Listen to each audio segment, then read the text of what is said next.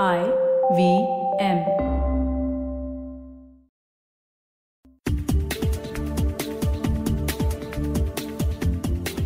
Here's a little tidbit we may have neglected to shout from the rooftops enough on Feeding 10 Billion yet. As of 2021, meat cultivated directly from chicken cells instead of raising and slaughtering chickens is available for sale on planet Earth. It's a hugely promising, smart protein innovation that does away with the need for raising and slaughtering animals and the huge quantities of land, water, greenhouse gas emissions, antibiotic use, and pandemics risk that all entails. But of course, people still need to wrap their heads around the concept. What sounded like science fiction not too long ago, even while we were chatting with innovators like Sandhya Shriram of Shiok Meats and Ryan Bethencourt of IndieBio on Feeding 10 Billion Seasons 1 and 2, is now very much a reality. Singapore became the first country in the world to allow the sale of cultivated meat in December 2020 to San Francisco-based company Eat Just Inc.'s Cultivated Chicken Bites. If you're in Singapore, you can get them at the 1880 Social Club, at the high-end restaurant Madame Fan, or even for home delivery on Foodpanda. Of course, there's a long way to go yet.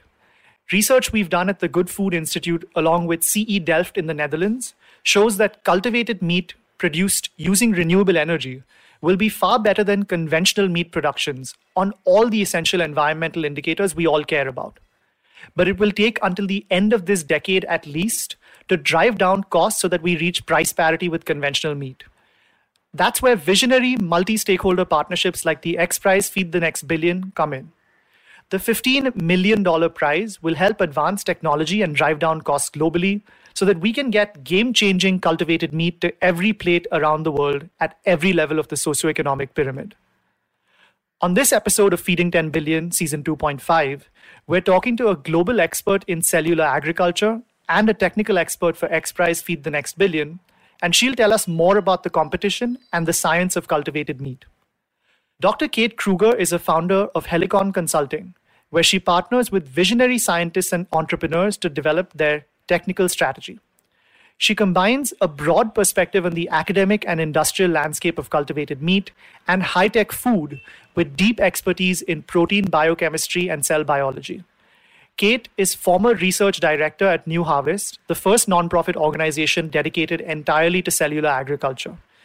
Before New Harvest, Kate worked on science at Perfect Day Foods, the first precision fermentation company to make milk proteins without the cow. Kate holds a PhD in cell biology from Yale University and is passionate about using technology for the betterment of society. I'm Varun Deshpande, and you're listening to Feeding 10 Billion. Kate, let's start with a very simple question about technology in food. Firstly, thank you for being here with us on Feeding 10 Billion. You're a global expert on the applications of synthetic biology and the allied areas such as cellular agriculture and food. You've served as a leader at New Harvest and you continue to do so. You're a technical leader with the X Prize, and you've done a lot of pioneering work advancing cellular agriculture over the last decade. But many would say that technology in food is not the way the world should move, that we should instead return to our pastoral, kind of traditional agricultural roots.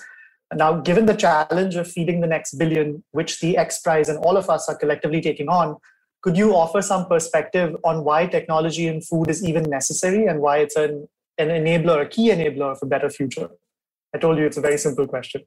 Definitely. So, as you stated, it's really important that we take seriously the challenge of feeding more and more people as time goes on. Population is clearly growing in many parts of the world, and it's very important that we're able to feed all the people that need adequate nutrition around the world. In general, when people think about ways of feeding more and more people, they tend to fall into two different categories. One category is to use traditional means to a greater extent, reduce food waste, increase output, either by planting more trees or fruits or vegetables. And while that's really important and definitely one way forward, the other wrestling concern with that people often think about is how to use technology to use what we have more efficiently and to transform the system rather than reduce our consumption or reduce our standard ways of operating. So instead of thinking about eating less meat, for instance, we can think about eating meat, but eating meat through different means, through technology, for instance. And that's what Feeding the Next Billion is really about, is the idea that we could use technology to allow people to eat meat at the rate they eat it today, or even more, without having the negative consequences on the environment, the economy, or various other types of access issues that we currently have with meat today. Yeah, that makes complete sense, Kate. And of course, some of these things are, in some sense, we don't even have a choice, right? Because despite all the things that you alluded to, instead of telling people to eat less meat, that's an approach that's been tried over the last decades. That's been, these consequences have been known for decades and things haven't changed. In fact, demand for meat is going up drastically. Now, in terms of access, in particular, you've written about a topic that's a key piece of our mission at GFI India, that is locating the promise of alternative protein within the context of the developing world and enabling that access.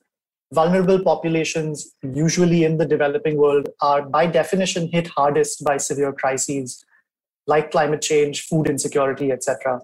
So could you talk a little bit about what needs to happen to help that proliferation happen into the developing world? Definitely. So to your point, the developing world has a lot to gain potentially for the new technologies, as you stated, for food security reasons, for access reasons, for reasonable pricing, on top of some of the recent concerns around disease transmission, which plague the entire world. So as we see with COVID-19 now, the passing of various pathogens from animals to people is very, very dangerous. And the greater the amount of animal agriculture, the more this spread can occur. So many, many good reasons to use this new technology to make our world a better place, not just in the first world or one part of the world, but the entire world. Some of the challenges associated with making that happen are price point for one, and technological complexity for another. So right now, these products are extremely expensive, even in the first world contexts where they're oftentimes in development. Only a handful of people have tried many of the cell-based products, for instance. However, with growing production, it's likely that those costs will go down. Making sure that the infrastructure is in place such that the costs can go down around the world is going to be another challenge. But I think it's a challenge we are going to be able to face successfully in the coming years. Yeah, and that brings us, I think, to the X Prize, Feed the Next Billion Prize, right? So we're taking on the challenge of advancing food technology, and we're all kind of undertaking this exciting journey over the next 4 years together. So could you tell us a little bit about what you're hoping to see happen from this competition, and what solutions, as a global expert in cellular agriculture, what kinds of solutions do you hope to see? Definitely. So one of the wonderful things about Feeding the Next Billion is that it covers a number of challenges and hurdles that cellular agriculture, cell-based meat, and the alternative meat space in general are currently faced with. So in general, it's really hard to come across products that are nutritionally equivalent or as healthy as standard meat products that also are cost effective, positively impact the environment, have reasonable price point, and also that replicate foods people are used to around the world. So that it does involve ground meat products, but it also involves full cuts of meat. So steaks, fillets, cutlets, and full meat servings directly from animal-derived tissues that could be replicated in, say, a lab or other food contexts. So that's the challenge that X Prize really takes on, is not just to address one of these challenges or to make a cheaper burger, but to actually transform the food system by creating these what are called structured products like steaks or cutlets at a reasonable price point with all of these positive impacts to humans and the environment. Yeah, and I love that you talked about kind of the different environments in which those products could be produced. And I think when we're talking about Feeding the Next Billion, Kate, I think one of the major challenges will be how production takes place in the developing world as well, right? So, I mean, we're talking about maybe some infrastructure challenges, even things like energy requirements for some of these newer technologies. These are not insurmountable problems, but I think we need a lot of scientific talent and investment devoted to solving those problems within the developing world context as well. So that's why it's really exciting to see this X Prize Feed the Next Billion prize, this competition, taking on this challenge. And I'm personally hoping to see a diversity of solutions that emerge from different parts of the world that are kind of maybe fit for purpose in those different parts of the world. So agreed. Sorry, go ahead. No, please. Yeah, I mean, to that end, I think one of the exciting things is by bringing in competitors from around the world, we get unique viewpoints on this. And also, I think we'll be able to capitalize on some of the unique expertise and constraints that teams around the world have. So, for instance, if a standard electrical grid isn't in place, it's possible that teams may be able to harness solar or wind power to create self-sustaining factories or lab setups. It's also possible that various countries might be able to use non-arable land or land that can't currently have animals grazing, et cetera, for those facilities. So those are a couple of the areas where I'm really excited about the potential for this technology to go beyond current capabilities. Yeah, it's really fascinating, really promising stuff. You mentioned the teams and the diversity of talent as well, right? So I'd like to expand on the idea of kind of multidisciplinary talent and how it impacts the growth of a new field like alternative protein or smart protein more generally, but let's focus in on cultivated meat. Now, Kate, you have a PhD in cell biology from Yale, which is, of course, squarely within what the average person might envisage is needed within cellular agriculture, is cell biology. But what kinds of other disciplines can contribute here? Like, how does a diversity of disciplines, and I think also how does a diversity of, scientific, geographic, even demographic, ethnic diversity, how does that build better, more useful, more resilient talent pools and systems in this new sector? Definitely. So there are so many amazing things you hit on there, because the beauty of this time and place in food development is that we've been able to take some amazing food systems and then add all the scientific gains that have been made in the past 100 years to this new food space, when before they were restricted to biomedical research and other clinical types of applications. So as a globe, we had all this really advanced technology that had not been applied outside of this tiny, tiny context. And within the last 5 to 10 years, that's just enormously grown, which has been really exciting. And what that means is all of a sudden, many, many different types of expertise become relevant. People that specialize in pharmacology, for instance, could be very relevant to this space. Material sciences, individuals who have more chemistry backgrounds, engineers, all these different types of people that you'd never think might work in a food context are suddenly really, really useful and really important to the development of these new products. And to your point about different countries and different populations, that's been another really exciting thing that I feel like we've seen in recent even months and years, which is different parts of the world have different food products that are near and dear to their hearts. And so because of that, we see the development of very different products around the world. There are a couple companies in Australia, for instance, that are growing products that involve kangaroo or local populations. There's also a group that's making traditional meats from Spain, like Jamón Ibérico and other very specialized meat products. So we're really starting to see that diversity show up in the products that are created. And a lot of that has to do not only with taste, but also with the drivers that are around the world. So many of the economic drivers and logistical drivers around meat production come from a lot of different places. One is, of course, the drive for tech innovation and tech funding, like the US tends to have, but also food security. So countries that are small that like to produce their own foods, so the Netherlands, Singapore, and others, have definite drivers that are pretty unique to them because of their geographic constraints. So we see all sorts of interesting factors at play when it comes to which countries are really enthusiastic about this space. Yeah, and I think we all benefit from that. One great point that you brought up is the diversity of end products as well. So I mean, specifically focusing on cultivated meat, as we are. You mentioned Vow Foods in Australia that's producing these kind of really interesting, diverse, like kangaroo meat, etc. Also heritage meats in Spain, Jamón Ibérico. I think a lot of this stems from, I think the diversity even of cause areas that people care about when they come into the space. So, at GFI, for instance, we have a mix of folks that are coming into our organization because of sustainability, because they care about climate change, because they care about public health. Especially during the pandemic, we're seeing increased focus on our space, of course. And then, of course, there's food security and there's animal welfare too. But in many cases, people who are entering the space are just meat lovers who want to make meat better. They recognize that meat is delicious. It's culturally entrenched. It has heritage, but it has serious impacts on the planet. And so that's something that a lot of people, including the first person, Dr. Mark Post, who cooked and ate his cultivated lamb burger live on TV in 2013, even he's a meat lover that just wants to make meat a lot better, right? Exactly. And I think that's one of the great things that connects. Well, there are a couple of great things that connect people in the cellular agriculture space in general. One is we tend to love food. I feel like everyone in this space loves food. They know that it's important. They know it's an important part of the world and culture.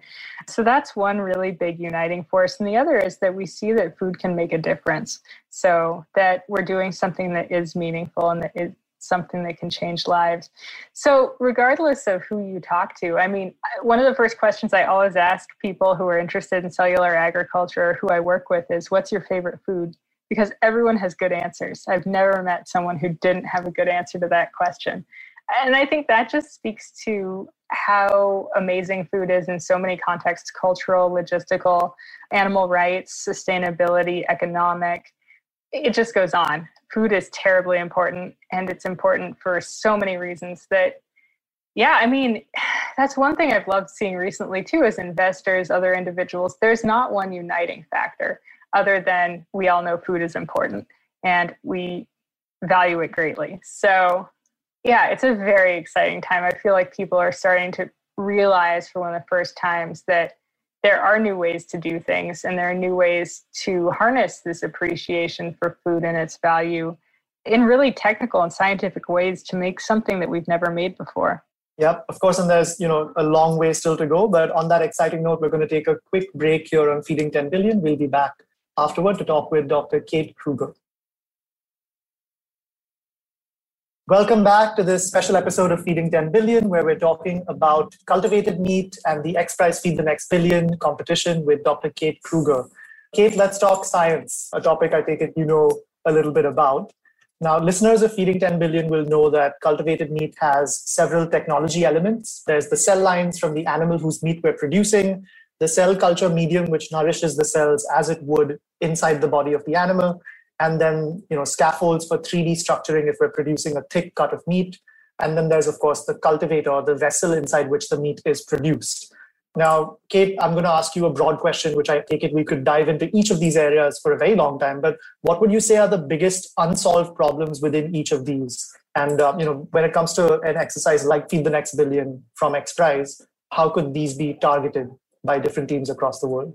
Definitely. So the top challenge I'd say across the board is that while most of the technology for cell-based meat has already been developed for smaller biomedical contexts, very little of it has been developed for the kind of bulk applications and low cost required for cell-based meat.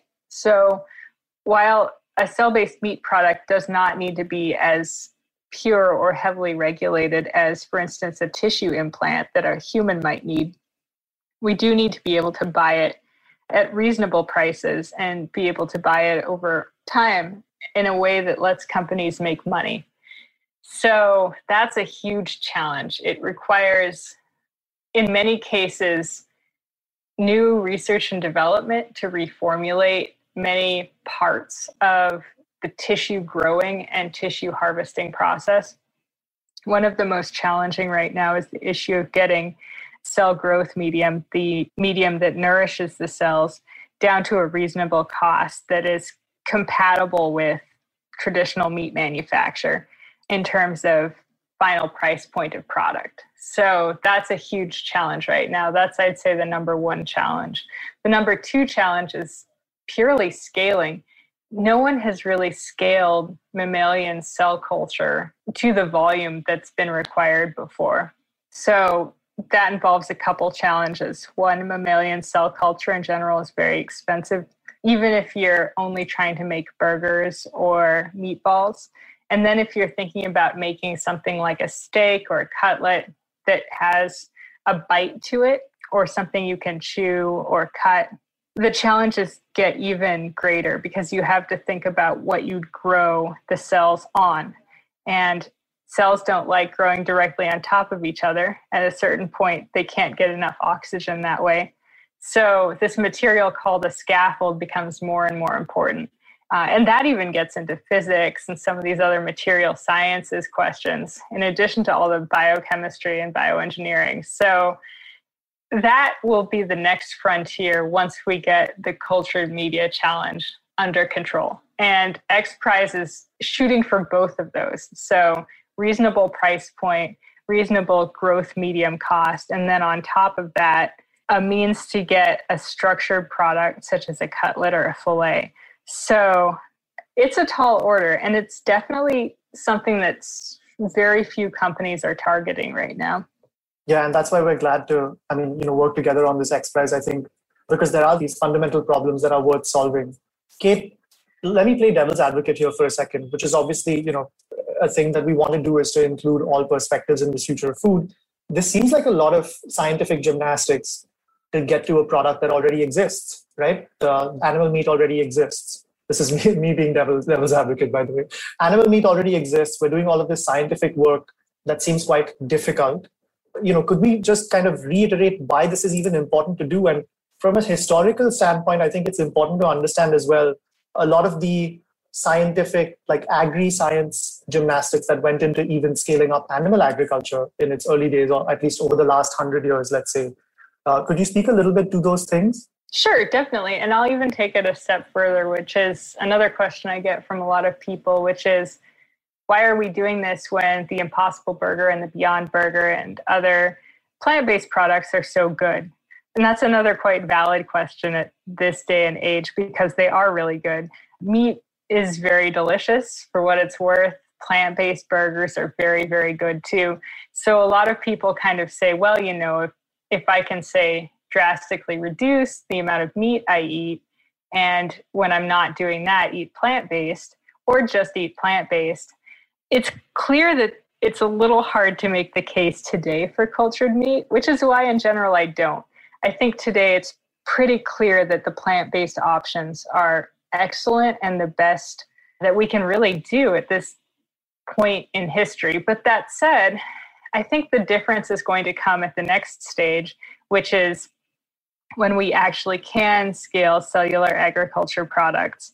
And the reason I say that is even at the point where we can make a cell-based burger or meatball, where we have enough cells in the product, we're going to be able to do a lot more things than just have a burger or meatball. We're going to be able to have molecular level control over those cells in many respects that we wouldn't normally have with a traditional meat product. So you could think about adding different things to the cell growth medium to make the cells have different properties. You could think about adding different nutrients to the initial cell cultures to get the cells to take different forms or shapes. You could think about controlling different mechanisms for manufacture that let you have other different parameters. You could even think about changing the DNA of these cells so that they produce more healthy compounds than average meat would ever be able to make. So once you've gone to the trouble of getting to a point where you can scale this technology, the sky's the limit. Until you get there, it's a completely valid point that plant-based is amazing. So I would never argue with the argument that plant-based is amazing today, that normal meat is delicious today and very hard to beat. But what I would say is I think there's a lot of potential for tomorrow to have products that are truly transformational and better than either of those options.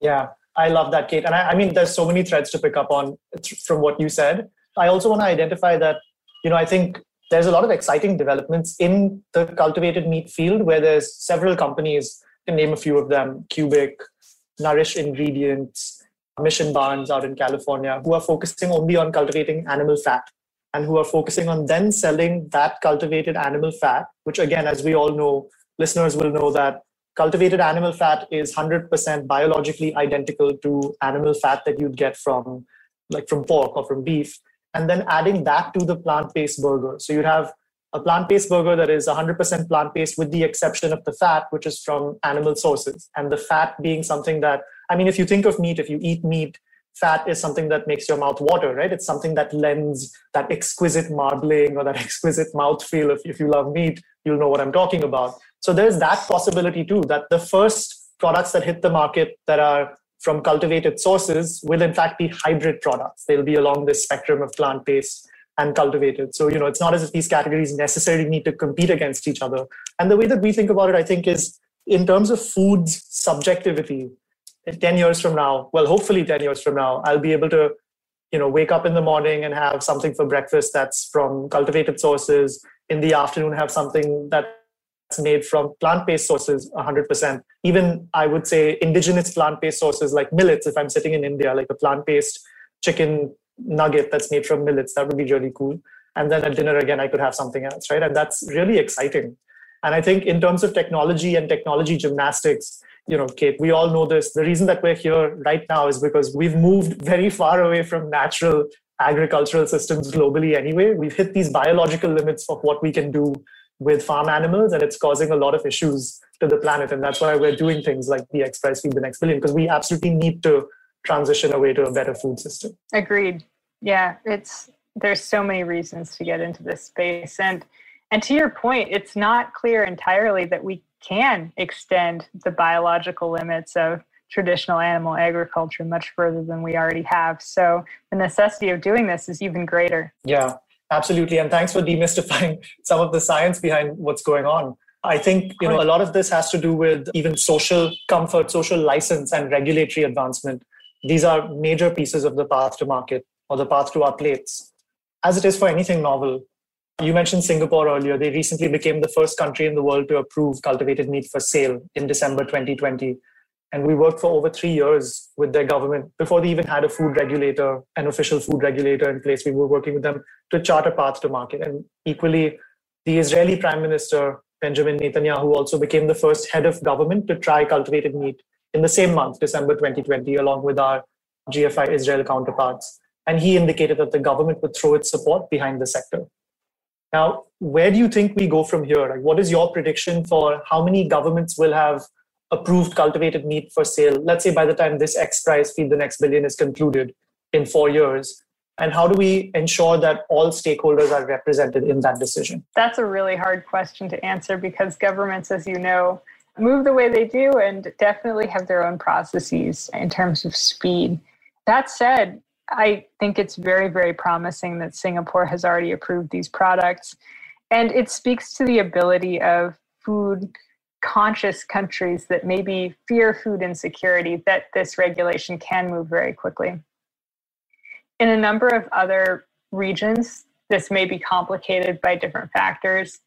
The EU, of course, has very stringent guidelines around when genetically modified organisms can be present in a product. That does change a lot of the logistics around lab-grown meat. It doesn't prevent the production of all products, but it does change the technologies that companies can use. And that will be a challenge for that space, in addition to whatever regulation ends up coming down on the books. In the US, the exciting piece of news is that the US government has started these conversations and started them, in fact, as early as a couple of years ago, which is really promising.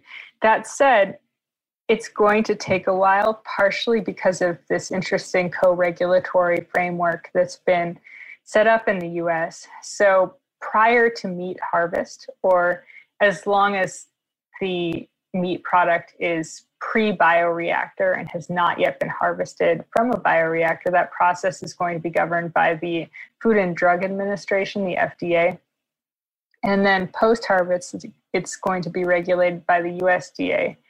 So the USDA tends to regulate a variety of other animal meat regulation for meat products derived from a whole animal. And because of that co-regulatory framework, that may add a number of steps along the way that will have to be accounted for. And it's hard to say yet exactly what that will look like. That said, a fair number of government offices have gotten involved in making this process start, and they're clearly taking it seriously. So I do have faith that at some point that change will occur, but it's hard to say when. I have heard as well that many countries will fall behind the US or the EU once those pronouncements come down. So it's likely that that may lead to a sea change in many countries. But other than that, it's those are the major regulatory changes that I am aware of. But change is happening every day around the world on this as products become more and more common. So I think it's a matter of wait and see. Once there's enough public demand for these products, I suspect that regulation will quickly follow. Yeah. And the point that you made about the co-regulatory arrangement in the US, I think it's complicated further by the fact that the US Department of Agriculture, the USDA, and the Food and Drug Administration, the FDA, as you mentioned, they actually split up seafood between themselves as well. So seafood has its own split jurisdiction between those two agencies. And like you said, governments are complex. They're complex in most cases, they're complex for a reason, right? And some of the countries where action can happen faster, like Singapore and Israel, they're driven by urgent and pressing and massive food security risks, like you mentioned earlier in the conversation. And yeah, from our perspective, we're also seeing, in addition to the US, we're also seeing countries like Japan looking at this, at least taking a look, if not giving any pronouncement on when they might allow it for sale in the marketplace. But these are really exciting times. And Kate, moving on to the second part of that question, in terms of representing everyone in the future of food, could you identify some stakeholder groups that you see as really important to giving their input to this kind of thing before it proliferates out into society, and how regulation happens and accounts for those things? Definitely. So I'd say the good news on this is that many of those parties are already involved. So certainly the regulators of food production should be heavily involved, as they are in Singapore and also in the US. So that's a very important part of the puzzle. It is important on some level that farmers and traditional meat producers play a role in this process as well. Ideally, all of these players are able to get involved in the new food production of the future. Certainly, having people fall out of work, especially work that does involve with food security, is not ideal.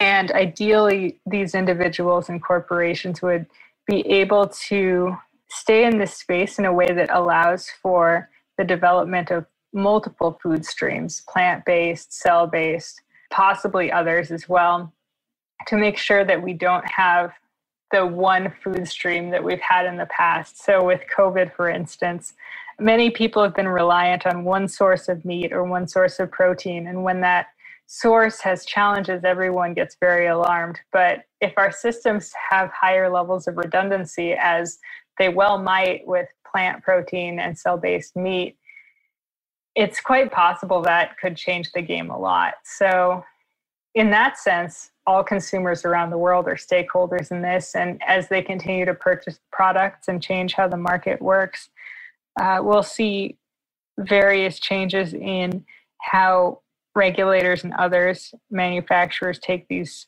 products. Yeah, and those are such great points as well about the resilience of our protein supply, especially during COVID-19. We've seen many of the meat packing facilities in places like the US, Europe, Australia come to a standstill because during outbreaks it's difficult. I mean, those meatpacking facilities have been amplification points for COVID-19 spread as well.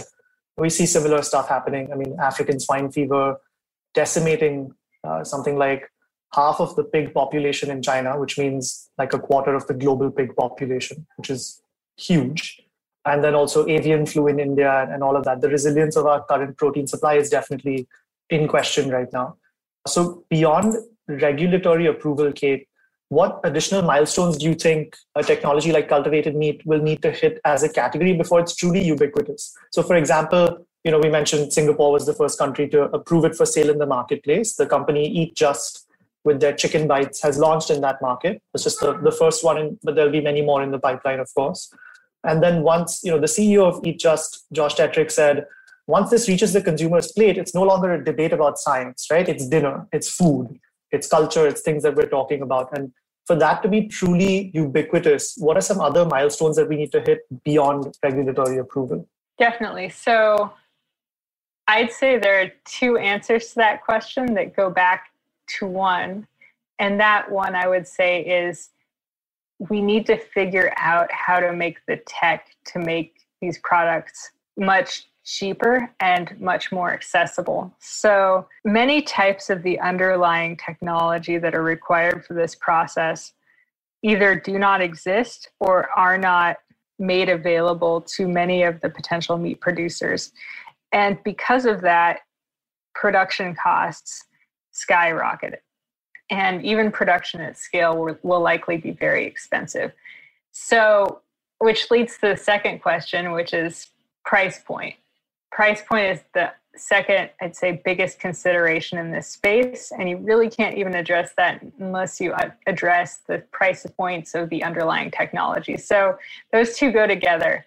Even the Eat Just chicken bites, very, very exciting products, because of challenges in the underlying technology. Those chicken bites did contain animal-derived products. So even in that case, we have not been able to obtain vegan chicken bites through cellular agriculture, not to mention that the price point was in double digits in the US dollar range. So that's not really commonly accessible or available to your average consumer either. So in some ways, Eat Just is a great example of where we need to go next. We need to get to the point where those technologies that allow Eat Just to exist are available. And then beyond that, we need to get them cost effective enough that those products can be in not only fancy restaurants, but also in convenience stores and other fast food joints. Yeah, absolutely. And totally agreed. And by the way, I think that all of that extends out to all categories of alternative protein or smart protein. It extends to plant-based, right? We're talking about taste and price as the ultimate enablers. And of course, even fermentation-derived proteins, everything that emerges from this space, because ultimately we're trying to enable, people to eat better for themselves, for the planet, for the future. And we can't put all the burden of that on them to buy an extremely expensive product, etc. So right. These are exciting times. We're hoping that technology development and things like the XPRIZE Feed the Next Billion competition will really take things to the next level in terms of driving that cost parity and taking us through to 2050, feeding 10 billion people securely, sustainably, and justly. So I have a question for you lastly, Kate, which is a question we ask everyone who comes on Feeding 10 Billion. How do you think we'll be eating in 2050? Wow, 2050 is a while from now. So if we're going to go almost 30 years into the future, there will probably be a lot of changes. I bet we're going to have food that is healthier, that is more nourishing, that leads people to be able to make better choices with their food. I bet also there will be products that are even more delicious and possibly more dangerous in terms of overconsumption. We could have products that are worse than, in the US, Twinkies or other junk foods. It's quite possible even cell egg products may be so delicious they're craveable to a fault. But I also think we have that potential to create foods that are medicines almost, that may help healthy bacteria grow in people's guts or may help them make healthier food choices in terms of satiation or bioavailable nutrients. So I think the sky's the limit. We've got a lot of time between now and then, and with so many people working on these technologies, it's hard to say exactly where it will go or how fast, but I have a lot of hope that it will go some really interesting places. Yeah, that's incredibly exciting. I'm hoping to be on a beach with my grandkids, maybe. Hopefully we've made ourselves obsolete by then by kind of catalyzing a shift or a transformation along with our colleagues and our counterparts. So this is really exciting stuff. Thank you so much, Kate, for joining us on Feeding 10 Billion. It's been a pleasure chatting with you and getting to know you. Of course. Wonderful to talk with you too, Varun. It's been an honor. I really appreciate having the chance to share this time. Thank you again for inviting me on. The famous saying goes, we tend to overestimate what can happen in 2 years and underestimate what can happen in 10. I think we also tend to gloss over the tremendous amounts of work that goes into building game-changing innovation for a better world. If we're going to look back in 10 years at a successful decade in smart protein, there's plenty of work still to do. We need more talent, resources, and support to safeguard this beautiful planet. And what a delight it is to work with our partners on the XPRIZE Feed the Next Billion to try and make this a reality. It's also a delight supporting entrepreneurs like MyoWorks, the third Indian team to advance to the X Prize Feed the Next Billion semi-finals. MyoWorks is a Pune, India-based startup conducting research in scaffolds for cultivated meat development, which, as Dr. Kruger said, is an essential technology element for cultivated meat. Founder Shubhankar Takle was inspired to start the company at GFI India's summit in 2018, and we've been working with his team ever since to support their progress. Whatever the future holds, this is the kind of enterprising innovation we need to push back against climate change and future pandemics and feed the next billion. To appropriate Ernest Hemingway, when people look back in the future and ask how a more secure, sustainable, and just protein supply was built, perhaps we'll be able to say, gradually, then suddenly. This is Varun Deshpande signing off on this episode of Feeding 10 Billion. For more information, you can visit us at gfi.org.in, and you can also go to xprize.org for more information on Feed the Next Billion. You can also follow us on social media at the Good Food Institute India, on LinkedIn, Instagram, Twitter, or wherever you get your social media fix. And of course, if you like this podcast, don't forget to check out other interesting podcasts on the IVM network. You can listen to us on the IVM Podcasts app or on ivmpodcasts.com. You can also follow us on our social media. We are at IVM Podcasts on Twitter and Instagram. And if you want to reach me, you can find me at VarunD7 on Twitter and at Varun5 on Instagram. Take care, and we'll see you soon.